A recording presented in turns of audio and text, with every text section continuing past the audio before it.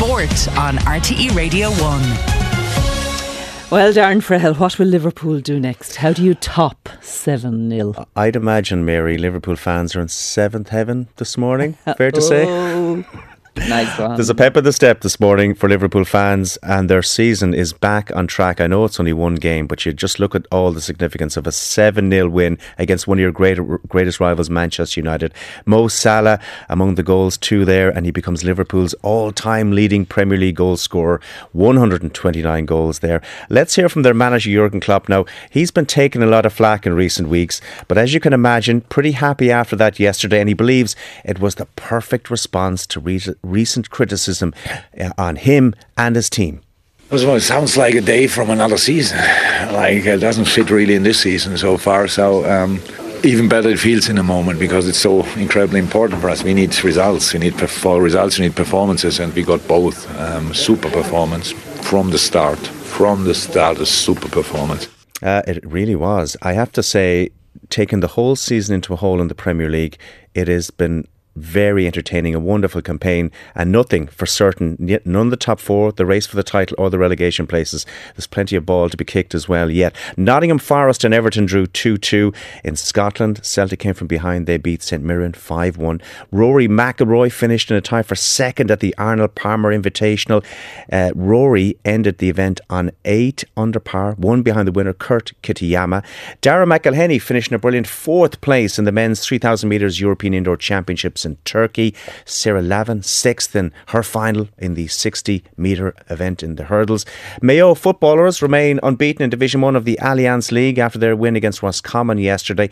Tyrone moved out of the relegation places on scoring difference with victory over Kerry, and Galway overcame Monaghan. Full rundown of all the scores from the league at the weekend on the RT Sport website, all the reports there and reaction as well. But let's hear from our resident Kerry contributor. Eamon Fitzmaurice is giving credit when it's due when I asked him for his performance of the weekend. It's hard to say it as a Kerry person, but you'd have to give Tyrone massive credit for their performance yesterday, Darren. You know, the fact that they'd been coming off such a disappointing defeat the week before, and that there was an awful lot of question marks hanging over them. I thought they really responded well, and, you know, in particular their second half display, and they were getting stronger as the game went on. So by going back to basics and by being really Tyrone, you know, they had a great win, and thereafter, you know, accelerating away from the bottom of the division, I suppose, and huge win for them, and I imagine it'll generate plenty of momentum for them. They're playing Monaghan next day out now, which is obviously a huge game for both sides. Whichever team wins will probably make themselves safe. Any other takeaways for you? Mayo continuing as they have been as well, Darren, has been, you know, very impressive. And I think, in fairness to Kevin McSay and the lads yesterday, they shuffled the deck well, you know, resting the likes of Aidan O'Shea and Ryan O'Donoghue, giving Killian O'Connor a start, Tommy Conroy making his first start after coming back from that cruciate injury, and still getting the job done. At the same time, they'll be probably a bit disappointed with the way they finished, and they left Roscommon back into the game. But winning games and having little bits and pieces like that to work on is always a good place to be. So you'd have to be impressed with them again. Eamon, I've got the Division 1 table here in front of me. Mayo on top on 8 points, and then Roscommon and Galway on 6, and then the bottom team, Donegal, on 3. So just 3 points separating the team in second down to 8. Do you want to make any brave predictions this morning on the programme? Who's going to be in that final? Who's going to go down?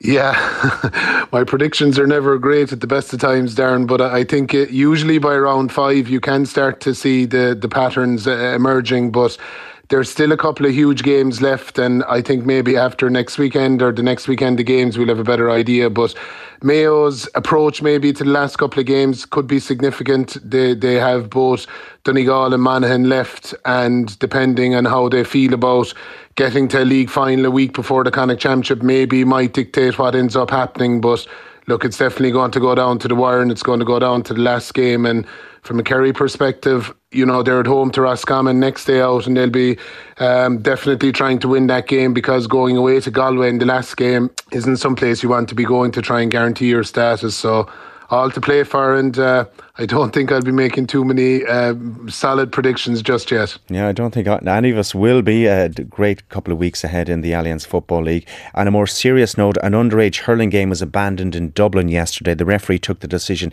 to call it off at Sean Moore Park when an umpire was treated for injuries by medics. Gardaí were called to the scene. The referee abandoned the match early in the second half. Max Verstappen won the Bahrain Grand Prix. And finally, I just want to end with a bit of a feel-good story from the weekend. Irish international Rianna Jarrett played her first competitive game in about 15 months. She's been playing professionally in England, but then made the very difficult decision for her to return home to Wexford Youths in a bid to help return to full fitness. Now, she led the line as they beat Galway United on the opening weekend of the women's season. Rihanna's been telling me how difficult the last 12 months has been and why she's not giving up on her World Cup dream. First 90 minutes in, 15, 16 months, so very happy with that. Kind of tore my calf last January, and then when I was coming back I tweaked my meniscus, and then when I was coming back from that I ended up hurting my Achilles. So it's been a couple of smaller injuries that has kept me out for a longer period of time, which was difficult. It was frustrating. I had kind of no consistency in my rehab in terms of once I was feeling good, something else would pop up. So for me, I'm just glad that I've been back training now since kind of the end of November when I was in England. Was it a difficult decision to come home? Yeah, it's always a difficult decision. I mean, I left full-time football in England, and London City, who I was playing with, are kind of fighting for the league at the minute. They're a couple of points behind Bristol, so it was always going to be a difficult decision. But for me, it's one that I needed to do, and one that I'm glad that I've done. I already feel better in kind of the 4 weeks that I've been home. I needed to build minutes, and unfortunately, I wasn't going to get that opportunity over there with them pushing for the league, which is completely understandable. And I knew coming home that I'd have that opportunity coming in for the last kind of 4 or 5 weeks of pre-season and going into a full season there. Rianna, in the normal season you'd be pushing to get into this Irish squad for the World Cup. How are you feeling about that? Is it a bridge too far for you, or are you still hopeful to get back involved? I think at the minute it's a bridge too far. It might just come that little bit too soon for me, unfortunately. But don't get me wrong, I'll do everything in my power to be in the best possible position come that time. There's a lot of work to be done, but as I said, I've done a lot of work in the last couple of weeks, and I'll continue to do the work, and you never know what will happen. Yeah, good luck to Rianna. Due a bit of good luck. Absolutely. Well wishes to her. Darren, thank you very much indeed.